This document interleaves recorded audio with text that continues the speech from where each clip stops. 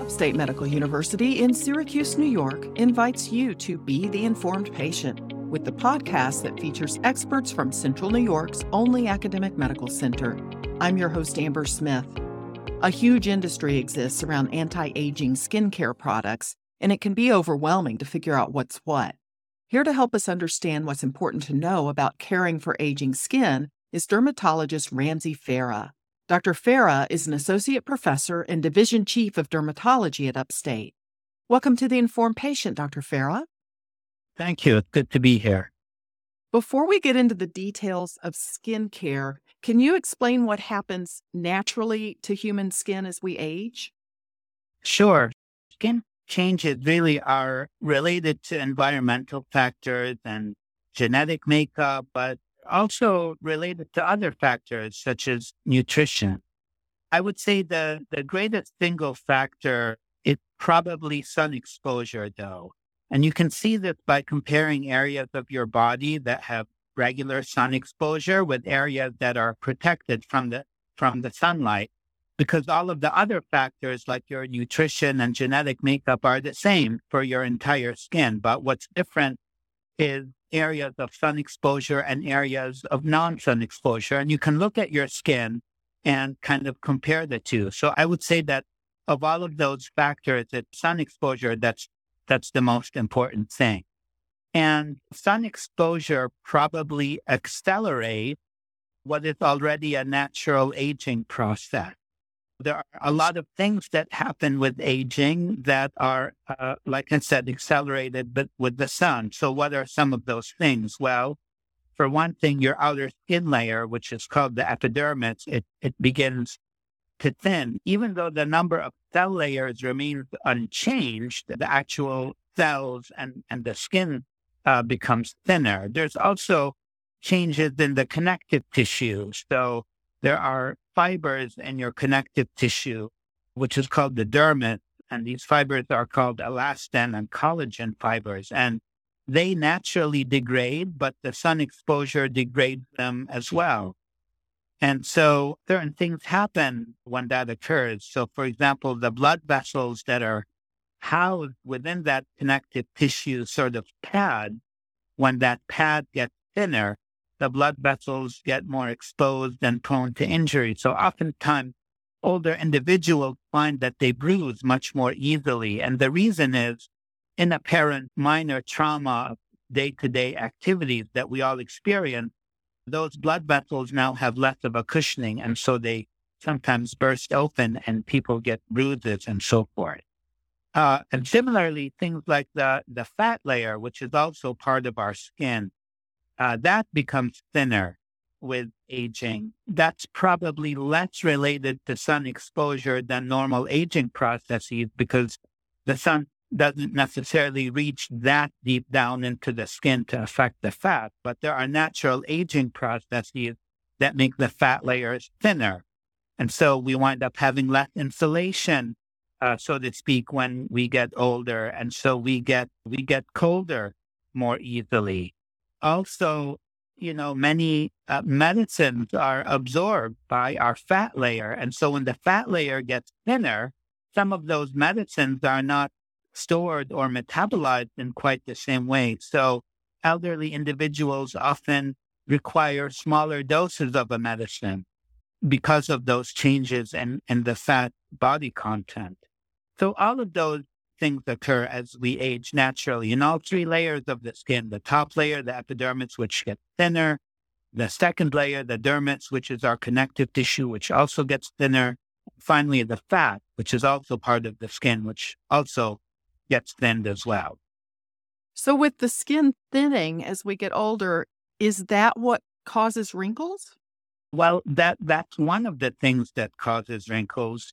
Yes, because when the skin thins from sun exposure, right, the process of the sun exposure really disorganizes those collagen and elastin fibers in the second layer of the skin, in the dermis. And so when your connective tissue is disorganized, that's one reason why we get wrinkles. But of course, on the face especially, I mean, we get wrinkles everywhere, but most markedly on the face. One of the other reasons that we get wrinkles on the face is because the muscles of facial expression directly are connected to the skin. And so with a lifetime of smiling and frowning and laughing and muscle movement, those muscles, when they create our expression, are also bending your skin over and over again. And those movements of the skin bending from the muscles of facial expression, in conjunction with the physiologic changes that we just talked about from normal aging and from sun exposure, all of those things mix together and cause us to wrinkle. So, in addition to wrinkles, what about age spots? Or I think people have called them liver spots that kind of emerge. Is that because of the thinning or is that sun damage? That's more from sun damage. Those brown spots, they're traditionally called liver spots. The medical term is solar lentigo. And what happens as we age is the number of pigment-containing cells, the melanocyte, the number actually decreases. So what happens is, to compensate, the remaining melanocyte increase in size. And they try and produce pigment, but they produce pigment in a somewhat disorganized way. And because there's less of them, the distribution of the pigment becomes less uniform. And we wind up forming these sunspots or liver spots or solar lentigo. What about sweating? As we age, we don't sweat the same way as when we were young. Is that right? That's right. We don't sweat the same way. Our sweat glands become less physiologically active. And it's one of those things that occurs with the normal aging process as well. So, temperature regulation becomes more of an issue when we get older, because on one level, we can't retain heat as well because our fat pad lessens.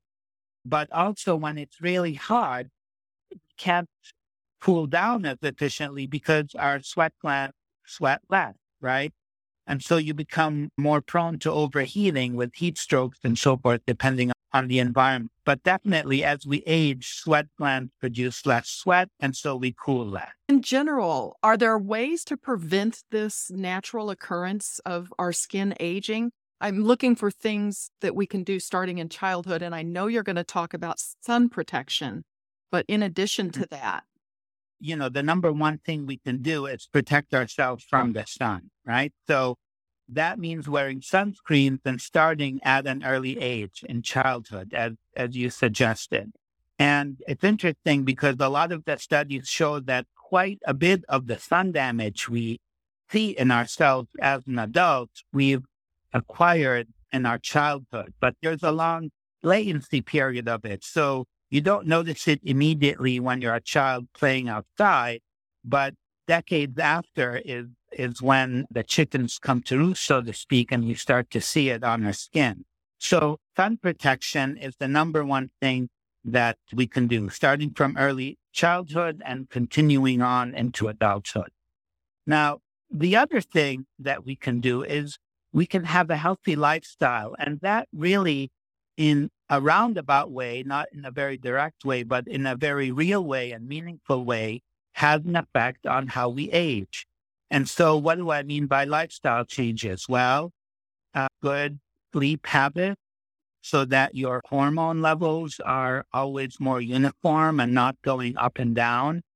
A good diet that is high in antioxidants, which can help absorb some of the what are called free radicals from developing. And free radicals are the byproduct of sun exposure and other physiologic stresses. So when the system is stressed, it produces these chemicals called free radicals, and they damage the cells and they age the cells. And antioxidants, whether they're in your food or whether they're through topical creams, can absorb those free radicals and help the physiologic stress that adds to aging. So I think in short, sunscreen, as healthy a lifestyle as possible with things like a healthy diet that includes antioxidants and other general measures like good sleep habits, stress reduction techniques.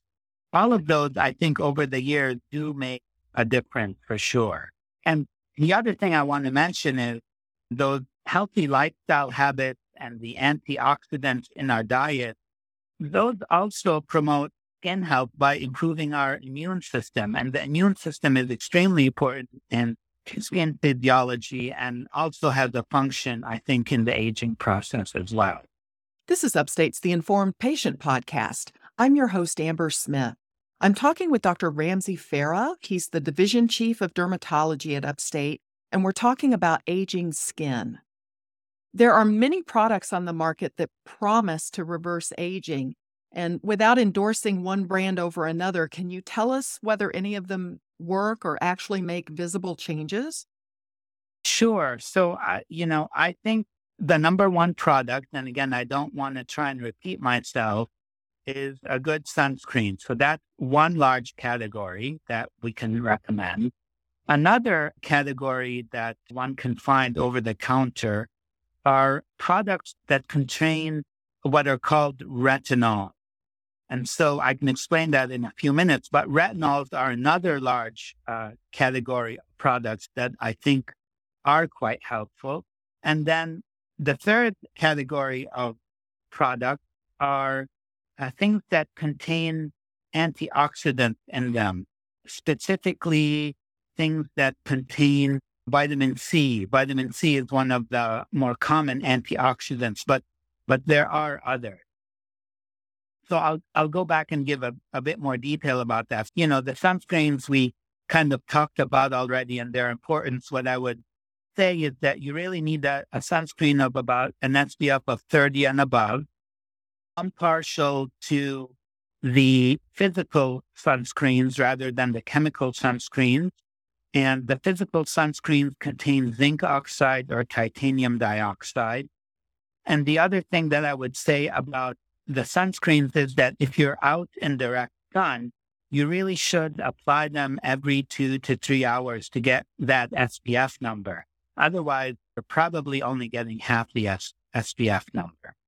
So that's sunscreens. Now, what about the retinols? So the retinols are derivative of vitamin A. And of course, vitamin A is a naturally occurring compound in nature, and we get it through our diet.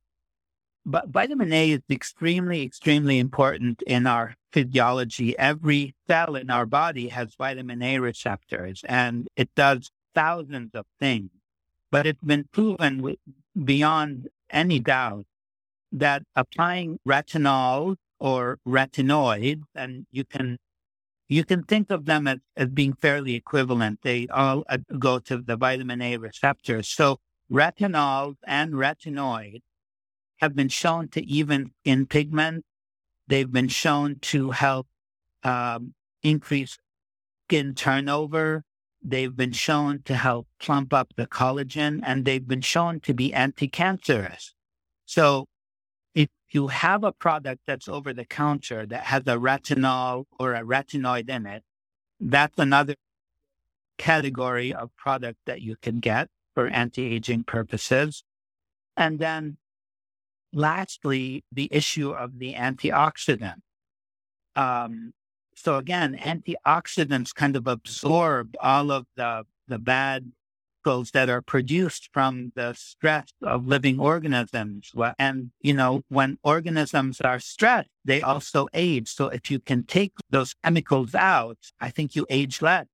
And that's what an antioxidant does. And one of the more common ones and one of the older ones that was discovered to do this is vitamin C. Again, without endorsing specific products, you want to look for things that have vitamin C in them.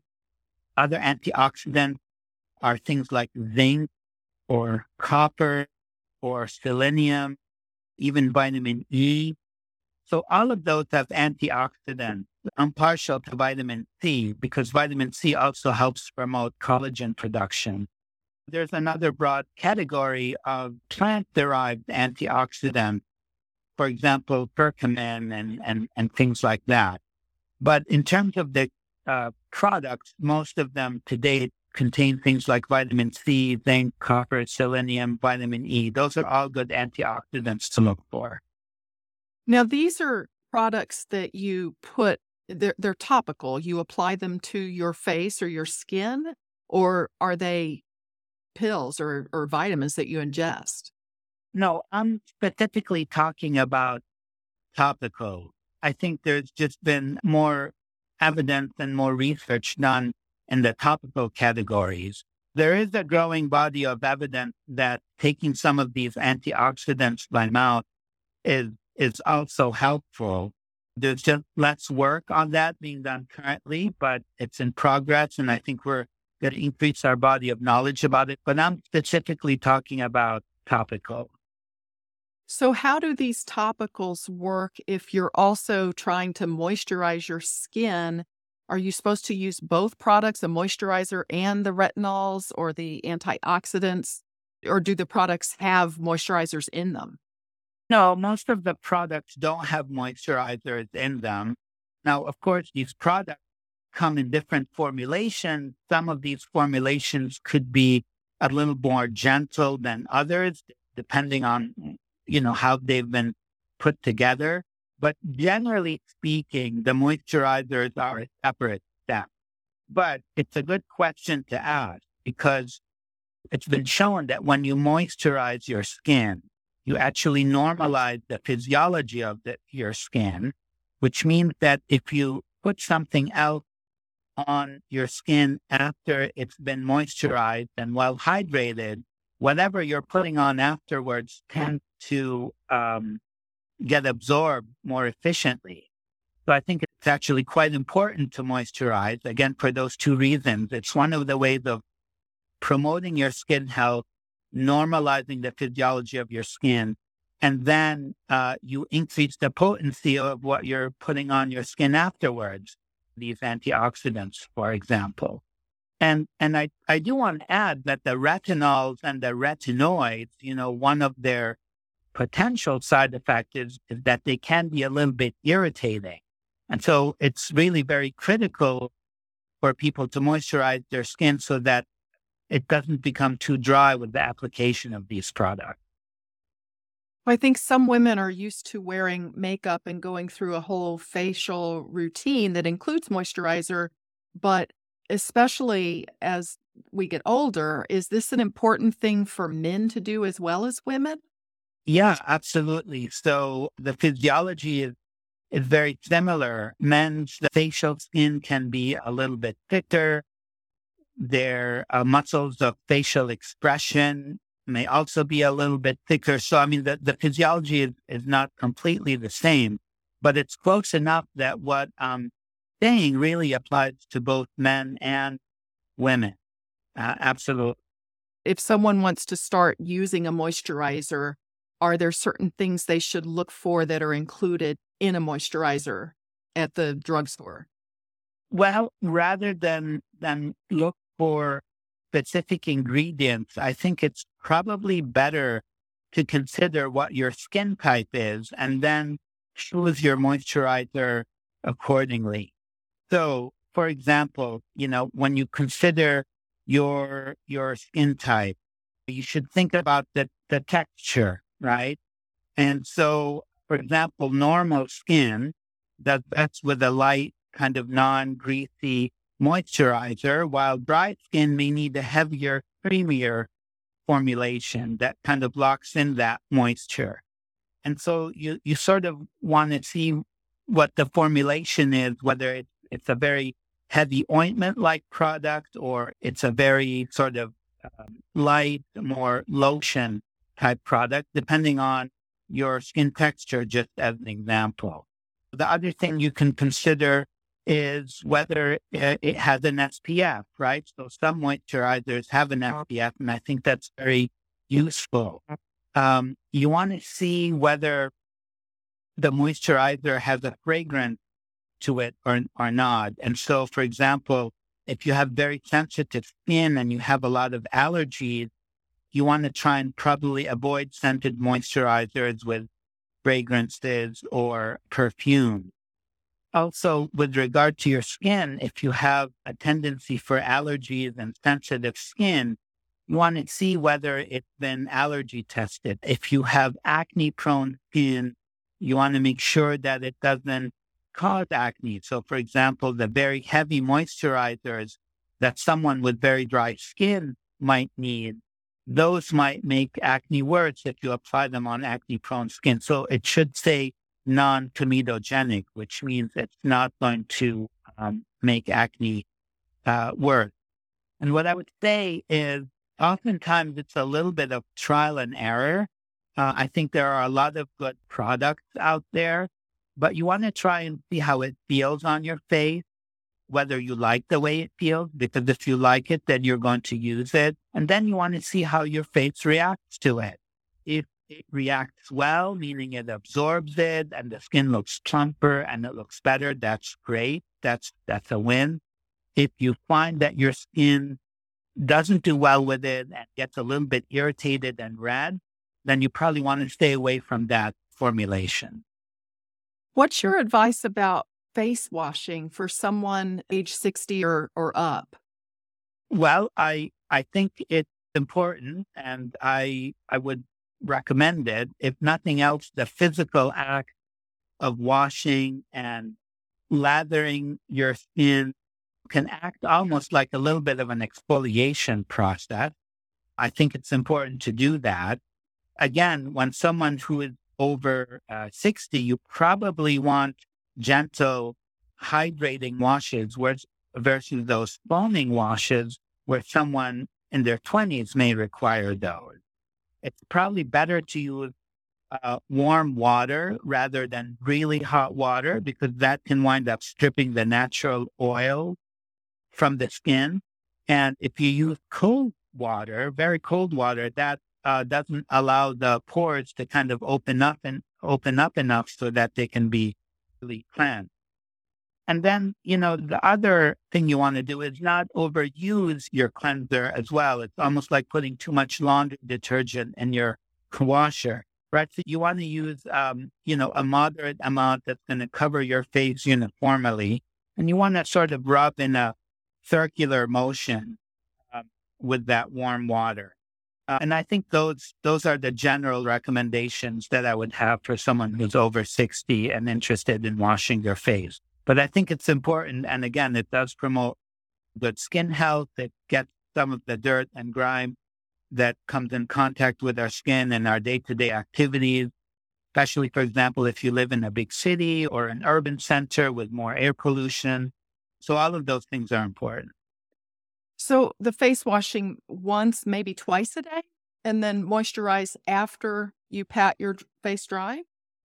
Yes. So the number of times you wash is dependent on the type of skin, the environment that you live in. But I think twice a day is a good general rule. If you're going to pick only once a day, I would do it after the day is done because of what we talked about. And again, moisturizing after is a good idea as well, because again, you don't want to strip too much of those natural oils off of your skin. Well, we talked about the importance of sunscreen starting from a young age. If you're in your 60s or 70s or 80s and your skin is starting to thin, does sunscreen become even more important for protecting that thin skin? Yes. Older skin, remember we said it's thinner, and thinner skin allows ultraviolet light to penetrate deeper into it comparatively. And so as your skin thins, it becomes more susceptible to that ultraviolet light damage. And so in some respects, you can make an argument that that's all the more reason to be quite vigilant and use your sunscreens. So yeah, in some sense, it becomes much more important, right? So we want to distinguish the importance of using sunscreens at the different ages, right? So when you are very young, you want to use it to minimize the sun damage that is going to show up decades later, right? And when you're old, or older, I should say, you want to use your sunscreens to minimize the risk of the acute injury that you can get, that you'll be more susceptible to as your skin gets thinner with age. Of course, when we're older and we have that sun damage, our mechanisms of repair are not quite as capable as they were when we were younger. So you want to minimize as much as possible that sun damage because we can't repair it as effectively when we're old. And I'm guessing the sunburn takes longer to heal and maybe it might be more painful too. Yeah, all of that is true. Again, everything takes a little bit longer to heal as we get older because our physiologic repair mechanisms are not quite as robust. Well, Dr. Farah, thank you so much for making time for this overview about taking care of aging skin. My pleasure. Thank you. My guest has been Dr. Ramsay Farah. He's an associate professor and division chief of dermatology at Upstate. The Informed Patient is a podcast covering health, science, and medicine, brought to you by Upstate Medical University in Syracuse, New York, and produced by Jim Howe. Find our archive of previous episodes at upstate.edu/informed. This is your host, Amber Smith, thanking you for listening.